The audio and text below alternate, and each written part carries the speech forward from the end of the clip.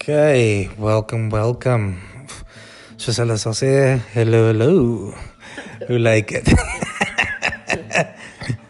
Soos julle agterkom, is COVID-19 se kwarantina al 'n bietjie lank. Maar nog nie te lank, né? Mens geniet maar die tyd. Ek saam hier saam met my sexy dame, Rochelle. Hallo. So ja, ons het nou gedink die top. Stoute hond Cash. Ja, ons het so ek dink die topik vir vanaand wat ek dink na baie mense se harte is, né? Ek dink meer as wat die keur is op hierdie oomblik, né?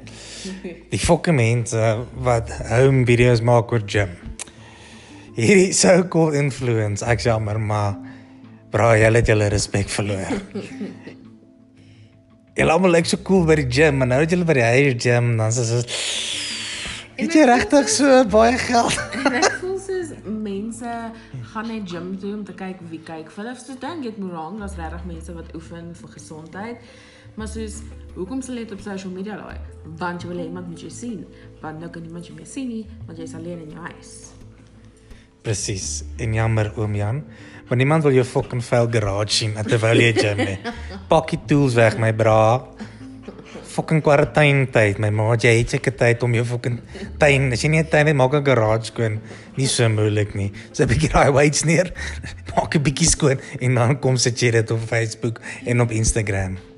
So as ek julle 'n note kan los met vir vanaand, maak jy so garage skoon voor jy gym in 'n video neer. Bra, cleanliness, shoppies julle. Lekker, ek weet nie.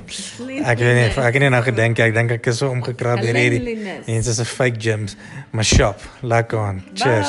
Bye. Bye.